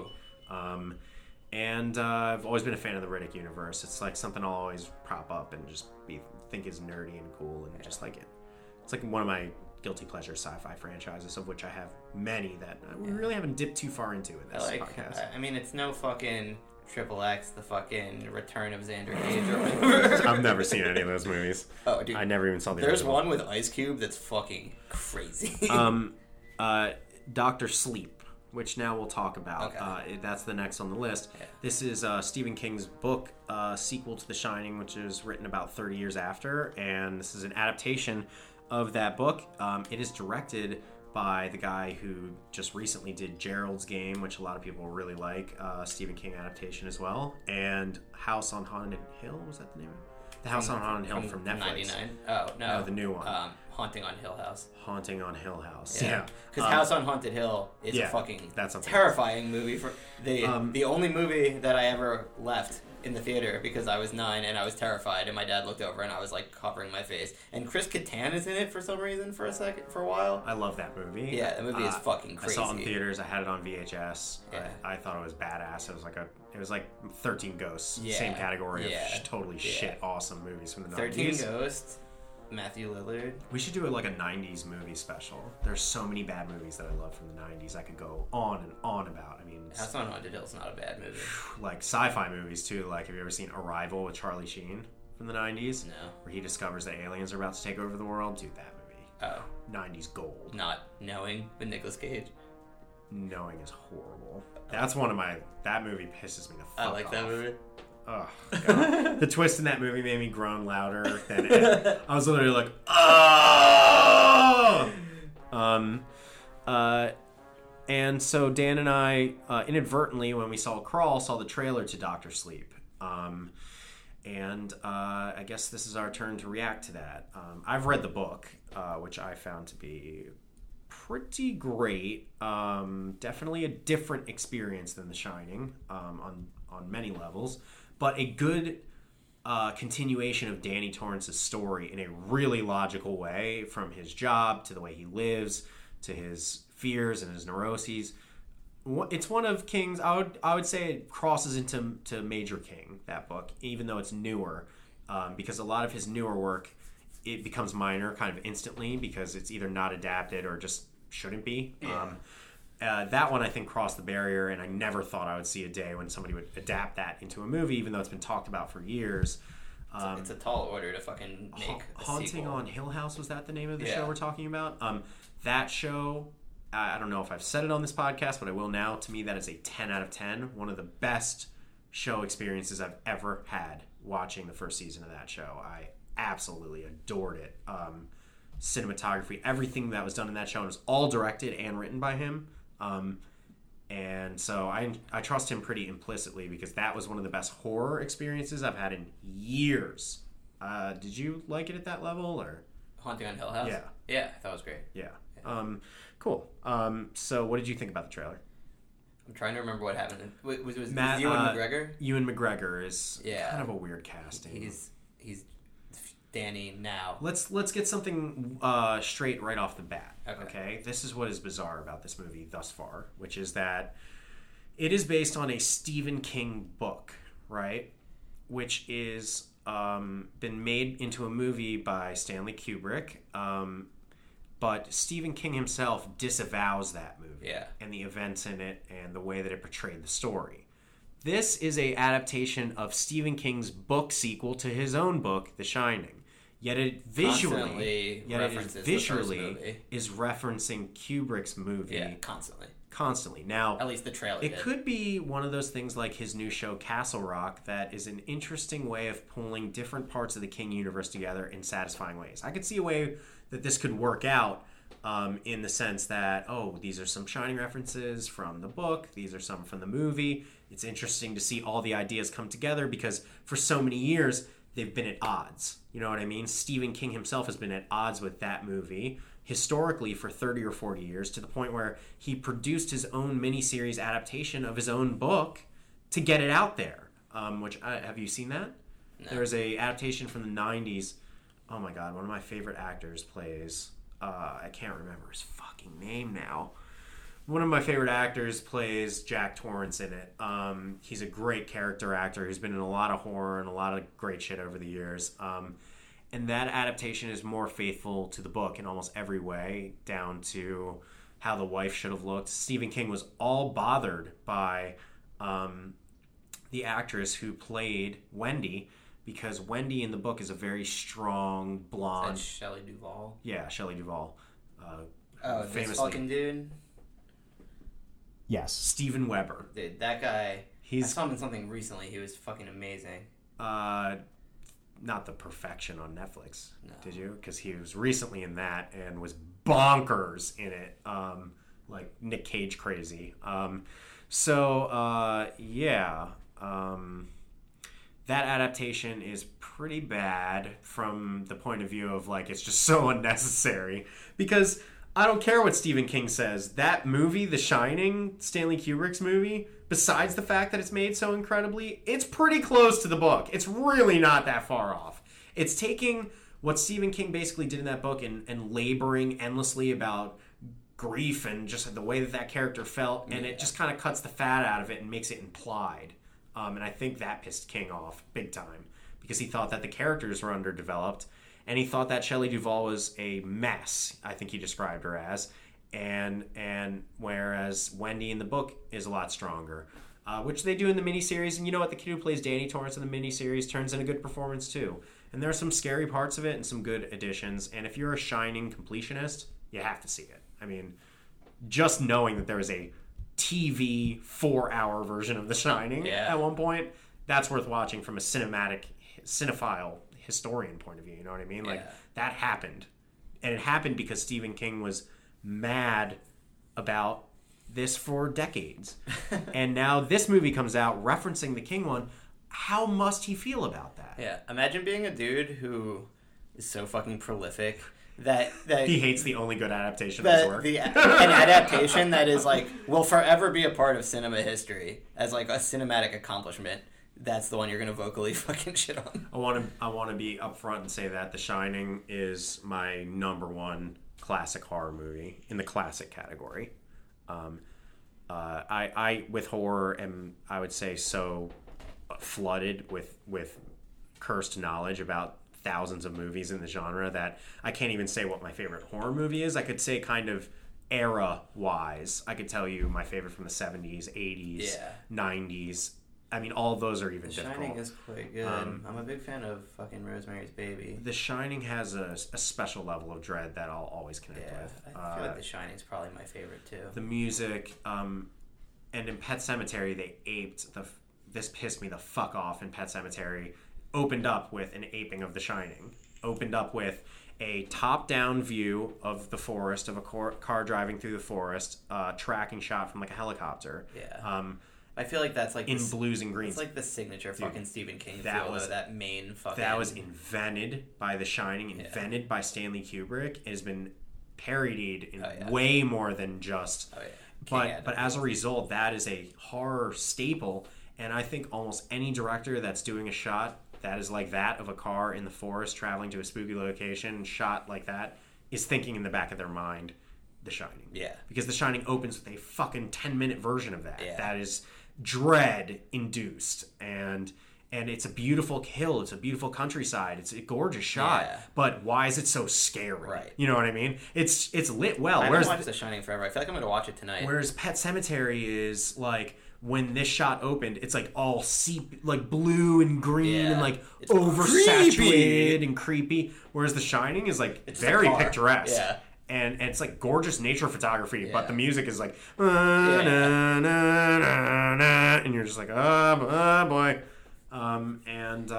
This is what I don't get though. So The Shining is, we have to say, probably like the most successful King adaptation ever, right? Like, why? Not monetarily. But okay, but like in terms of like quality, terms of, I would like, say, yes, absolutely. Like, why don't they ever get, like, they got fucking Kubrick? Like, why don't they ever get fucking like Spielberg to do the fucking like King adaptations? Like, why not get fucking like these great directors to do it and like stop making these movies by committee? Like, when they let Kubrick fucking do his thing and make a movie, it was fucking great. Well, look, sometimes it works. There are good ones in this list. Okay. Sometimes it does work. I think that most directors know that adapting King is not something that is easily done, and they probably stay away from it. And I think that it's becoming only more prevalent now because you can do TV shows, you can do long-form tellings, because Stephen King books, and this is the initial misconception that all the classic King movies fucked up on, Stephen King books are fucking big and long. Yeah. And they are for a reason, to convey certain specific feelings. And when you shorten that is where things get dicey. That happened in Pet Sematary today, you know, like, when you shorten something that needs to be long, that's why it is cool as part 1 and part 2. If that would have been one movie, whatever. Okay, wait, here you go. All right, how do we make Pet Sematary better? Make it like they did with It. Make it a 2-part movie where the fucking dude, they were talking about they were gonna make a prequel where it was all the story of the soldier and like the town in that time, so you had the backstory. I mean, that would be what if that had been the first movie of the fucking Pet Sematary? I would say that would be more appropriate if it was like a 1-season Netflix show.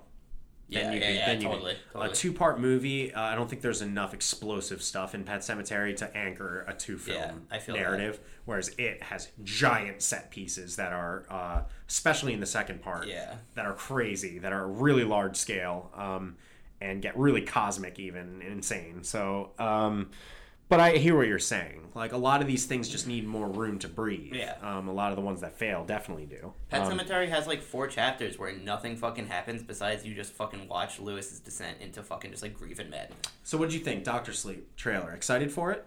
Excited for this now that you've seen it? And that you know who made it? That I'm more excited now that I know who made it. Yeah. The trailer, I thought it was a little ham-fisted how much fucking original Shining imagery They just were went too far. Like, just Danny on the tricycle just constantly. I want to say that the director's probably not happy with that trailer, and that the studio is like, you need to throw as many of your references. Yeah. Because, like, look, there's a shot of him looking through the door that Jack Nicholson knocks open and says, "Here's Johnny," and I imagine that is late in the game. Yeah, that's because the last shot I know in the from the book that the last third of the book takes place in that hotel. Yeah. I'm gonna watch it. I wouldn't say I'm excited for it. I'm cautiously optimistic. Although Ewan McGregor surprised me because that fucking Christopher Robin movie was just delightful. I haven't seen that. Dude, it was killer. Looks like a tearjerker. Yeah, it was devastating. Dolores Claiborne. Also a Kathy Bates starring Stephen King movie. Okay. Also not a horror Stephen King movie, which Misery could be argued it's not exactly horror. Yeah. It's like psychological horror, if anything. Thriller or whatever. Yeah. Maybe. This is a story that's like a very personal story about a stubborn woman whose like husband dies or something and whose daughter comes home. It's straight drama. It's straight King drama, but it is really good. It is a really great drama. If you saw it, you would have no idea it was written by Stephen King as a book or a movie. Yeah. It's a great movie, and Kathy Bates is unbelievable in it. It got great reviews at the time. It's a very highly respected movie. Major King, for sure, and something you should check out. When did it come out? In the 90s, I think. Okay. It's just a drama. Is Kathy Bates nude in it at all? No. Like that one movie? You'll be able to zip it back up. No. About Schmidt or whatever. Yeah. Dreamcatcher, we've talked about. I read the book. It was several thousand pages long. It's one of the worst books he's ever written. How do you get yourself to finish a several thousand page book that isn't good? This was an audiobook. So I did it while I was like exercising really big at the time at the gym, and I just like would always put it on over the course of about 3 or 4 months. I'm loving the like visual of you just like fucking working on your pecs listening to an audiobook. That's what I always did. Before my many illnesses left me unable to go to the gym and my job. Audible. Maybe I should download more audiobooks. Firestarter, also starring Drew Barrymore. Yeah, I've seen that's from the early 90s, right? No, starring like child Drew Barrymore. One okay, of her so first the roles. 80s then. Whatever. Yeah, yeah. I've seen Firestarter. I haven't seen it in a while. I watched it. I know it's high pretty school, famous. Probably. Gerald's Game, which I mentioned before, was a Netflix movie. Never heard of it. You should check that one out, dude. Okay, what's up with that? I don't love it, but like other people really did. It's on Netflix, original, directed by the guy who did Dr. Sleep and everything else we're talking about. It's one of my favorite King books, but I just felt weird about it being adapted. But if you've never read the book, what's it about? Then you'll probably enjoy it more. It's about a woman who's her and her husband go on an anniversary retreat to have a sexy time in a cabin, and something harrowing happens to him that leaves her in a really bad spot, essentially. And it's a horrendous one setting survival movie, and it's like truly fucked. It's really scary. I feel like I'm more likely to read the book than watch the movie. The book is really good and really sad and just horrible. A few days from now, I'll probably text you and be like, what book am I supposed to read? Just remind me it's that. I don't know if that is the one I would recommend to you out of ones you haven't read, but maybe. I mean, it is a really good one. Graveyard Shift, I don't remember. I think I also have that on VHS, but I forget what it's about. Like the fucking Henry Winkler fucking movie? Where they work in a fucking morgue? Yes. Really? Yeah, I think so. That's a Stephen King? I think so. With Michael Keaton? Let's look it up. Graveyard Shift from 1990. No, that's not this. I'm thinking of Night Shift. Okay, you're thinking of Night Shift. Which is a great movie. The Green Mile. Wait, so what's the deal with Graveyard Shift? I don't know. You don't know anything about it? I don't. I think I have it on VHS, but I don't know what it's about. David Andrews is a drifter who wanders into a small town in Maine. He needs a job and decides to seek employment at the community's top business, a large textile mill. He is hired to work the graveyard shift from around midnight to dawn, and along with a few others, he is charged with cleaning out the basement. This task strikes the workers as simple enough, but then, as they proceed deeper underground, they encounter an unspeakable monstrosity intent on devouring them all. Okay. It's got a 13% on Rotten Tomatoes. Sounds like a winner. And I've never heard of anyone in this cast. And yeah, I'm going to go ahead and not watch that. Okay. The Green Mile. Okay. I mean, The Green Mile as a movie is great. Golden Gun. For the movie? Yeah. 8 out of 10? Yeah, I would say 8.5 maybe. I think when I was younger, I thought The Green Mile was a better movie than I do these days. Of course, it is dated as fuck. It's not. It's one of those ones that you rewatch and you're like, oh, it's good, but like kind of cheap. That was like good. a fucking cultural phenomenon when it came However, out. Tom Hanks is fantastic. Yeah, it's an iconic cover Tom too Hanks to that is DVD. great, and I love that book. Do you know anything about how that book came out? No. That book was an experiment that Stephen King did, where every 6 months, I think it was. Correct me if I'm wrong on your correction segment. Okay. Every 6 months or so, Stephen King would release like 6 chapters of it, published fully in a jacket. It was this tiny floppy book. It was like 100 pages, 150, and he would put one out every 6 months. And that's how The Green Mile was released. And it was a huge book.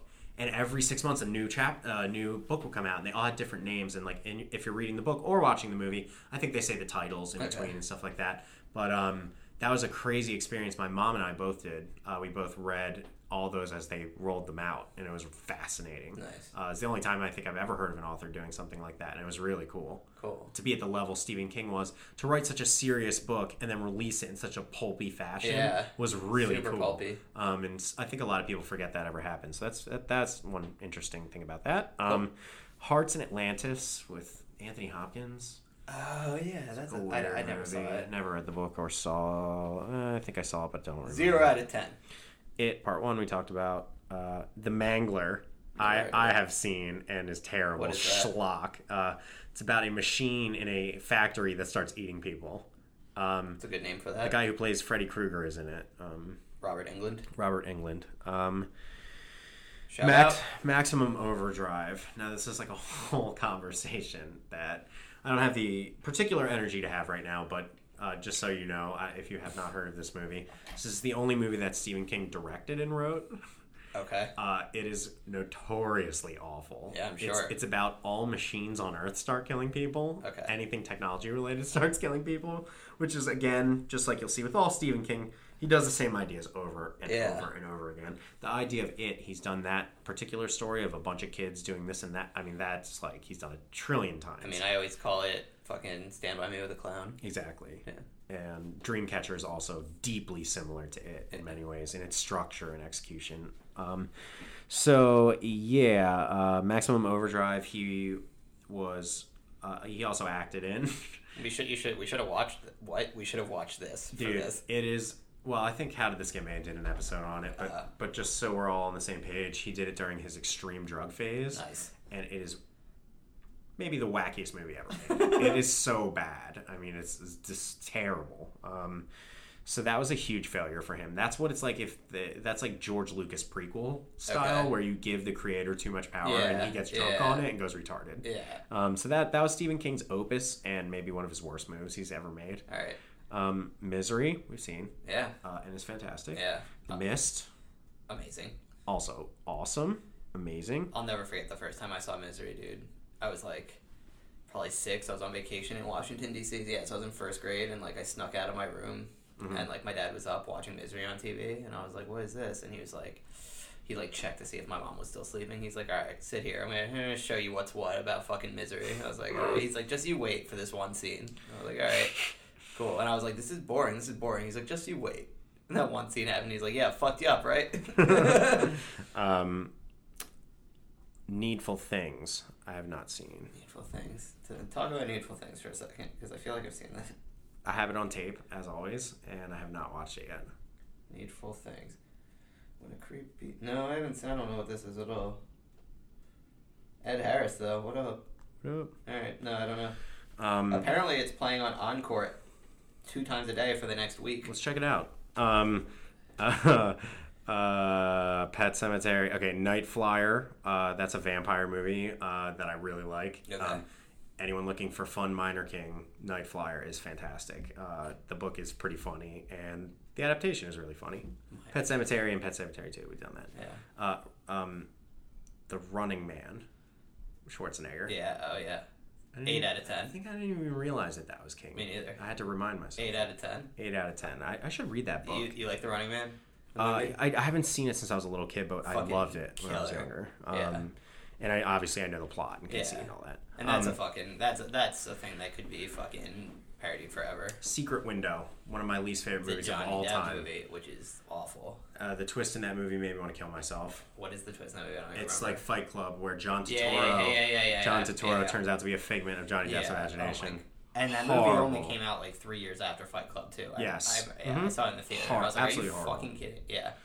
John Turturro was good in it though. That's one of the worst ever. Shawshank. Actually, if I were to do like worst King adaptations, yeah, that would be almost top. I hate that movie. Shawshank Redemption, obviously great. Yeah. Shining, been there, done that. Silver Bullet. I'm going to recommend this movie. I did a post about it on my blog actually sometime in the past couple of years. It's a werewolf movie, but it's from the point of view of kids, kind of Stand By Me with a Werewolf. Okay. It's fun, Minor King. If anyone wants, again, to watch something they maybe haven't seen from his filmography, definitely check that out. Sleepwalkers. Oh my God, this movie is wild. Okay. Bizarre movie about like cat people and a cat mom who can turn into a cat banging her cat's son. Oh wait. Fantastic This fucking thing, right? Yeah, fantastic Minor King. I've It's seen this. so trashy and so fun and ridiculous. Yeah, this movie is fucking ludicrous. Stand By Me. Been there, done that. Yep. Suffer the Little Children. I don't know what that is. Me neither. From it says To Be Determined. I guess that's a new one. What? Well, I searched for Suffer the Little Children, and what came up is Teaching of Jesus about Little Children. Sick. I just got 6 to midnight, my friend. Here we go. It's a short story by Stephen King, first published in 1972 in a magazine, I believe. Oh, wait. Later published as part of the collection Nightmares and Dreamscapes. Okay. Okay. King has stated that the story reminds him of the works of Ray Bradbury. Interesting. It's about a first grade teacher. People die. Okay. Cool.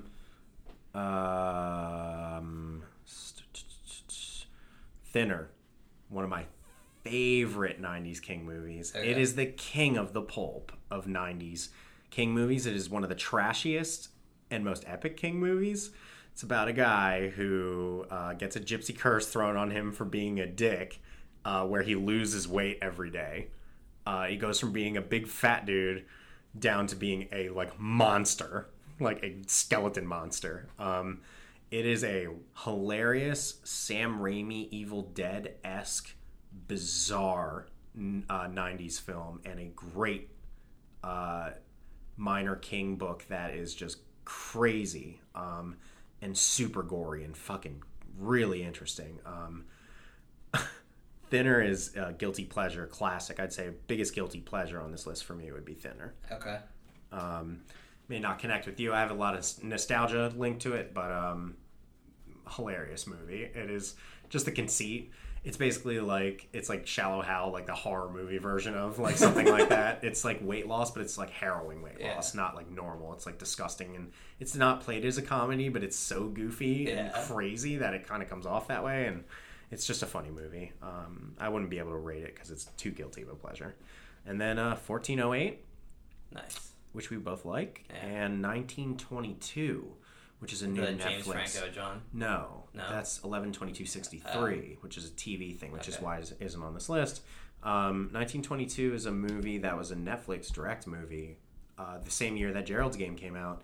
I don't think I saw it, or maybe I did. I'm not sure, but it looked like it was pretty good. Maybe in the feedback, people let us know if they like that one. And then finally, just to talk about really quick, some King TV adaptations that are worth watching that maybe you or our listeners hasn't seen. The Dead Zone. Castle Rock, obviously, I've been going crazy about on this podcast before. It's like the J.J. Abrams produced Stephen King show that takes place in one of the 2 fictional cities in Maine that all of his books take place in, and characters come in and out of it, and references to Cujo and all sorts of things in and out, to The Shining, in and out. All the places and things from Stephen King movies exist in this town. And it's about people living in that town and what they do with it, and it was really good. Anchored by Bill Skarsgård from It, Pennywise the Clown from It as the bad guy, who was fantastic in this. Highly recommended. And then there's schlocky TV series that I used to really like from King, Rose Red, which he wrote as an original for the TV.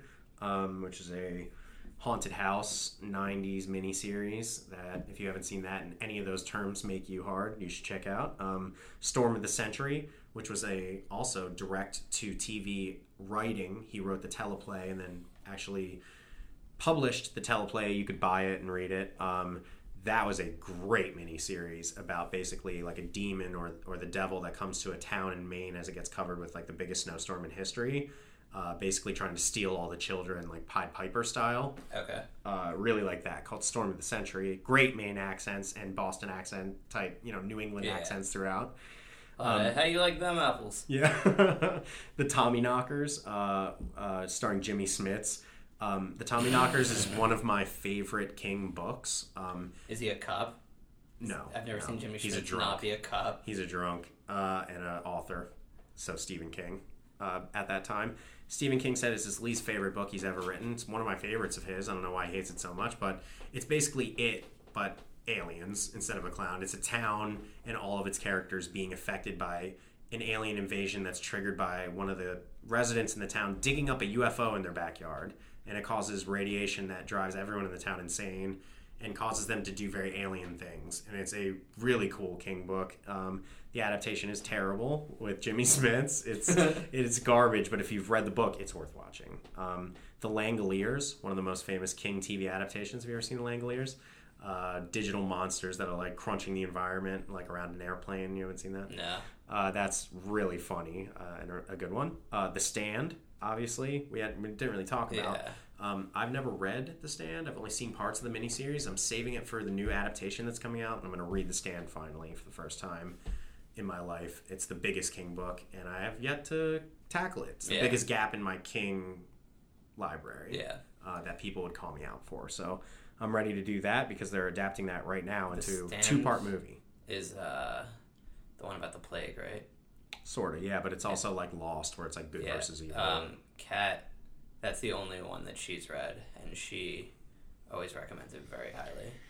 And I think that brings us to the end of our adventure, and I'm going to end this one by saying what the worst, in my mind, Stephen King adaptation for movie or TV was. The most egregious, foul, pornographic misuse of a book and an adaptation I've ever seen. The furthest from the book and the worst way you could ever handle any material. Pet Sematary 2019. Which was, that is a prayer compared to the TV show Under the Dome.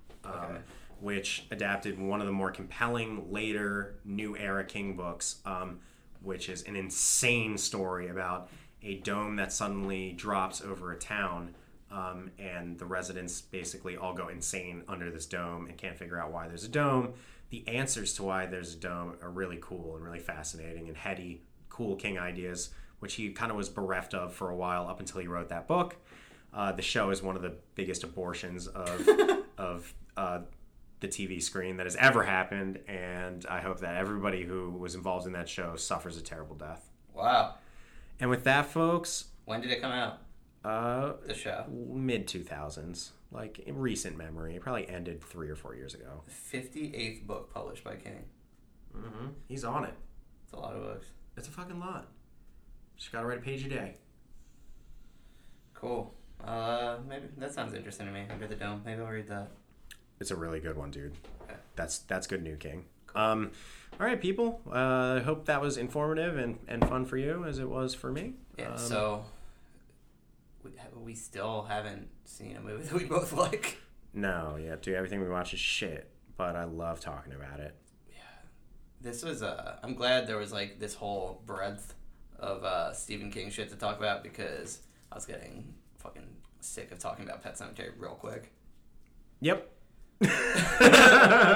All right, people, thanks so much for tuning in. Make sure you rate, like, and subscribe to us on iTunes. Leave some comments, which would be great, and we will see you soon. I don't know what our next episode is, but the mystery will unveil itself, I'm sure, soon enough. Maybe the new Quentin Tarantino film. We'll see what our schedules look like. It comes out very soon. Well, next time I'll at least I'm sure I'll have a lot to say about the Lion King movie. Oh, God, yeah. You need to head up with that one. You're going to hate that movie. Yeah, for sure. I hate it, and I haven't seen it. Yeah. Okay, people, we could have seen Aladdin. Just remember that.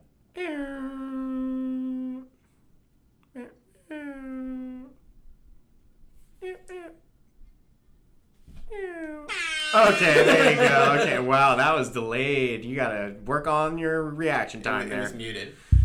Okay, guys, thanks for listening. Baby.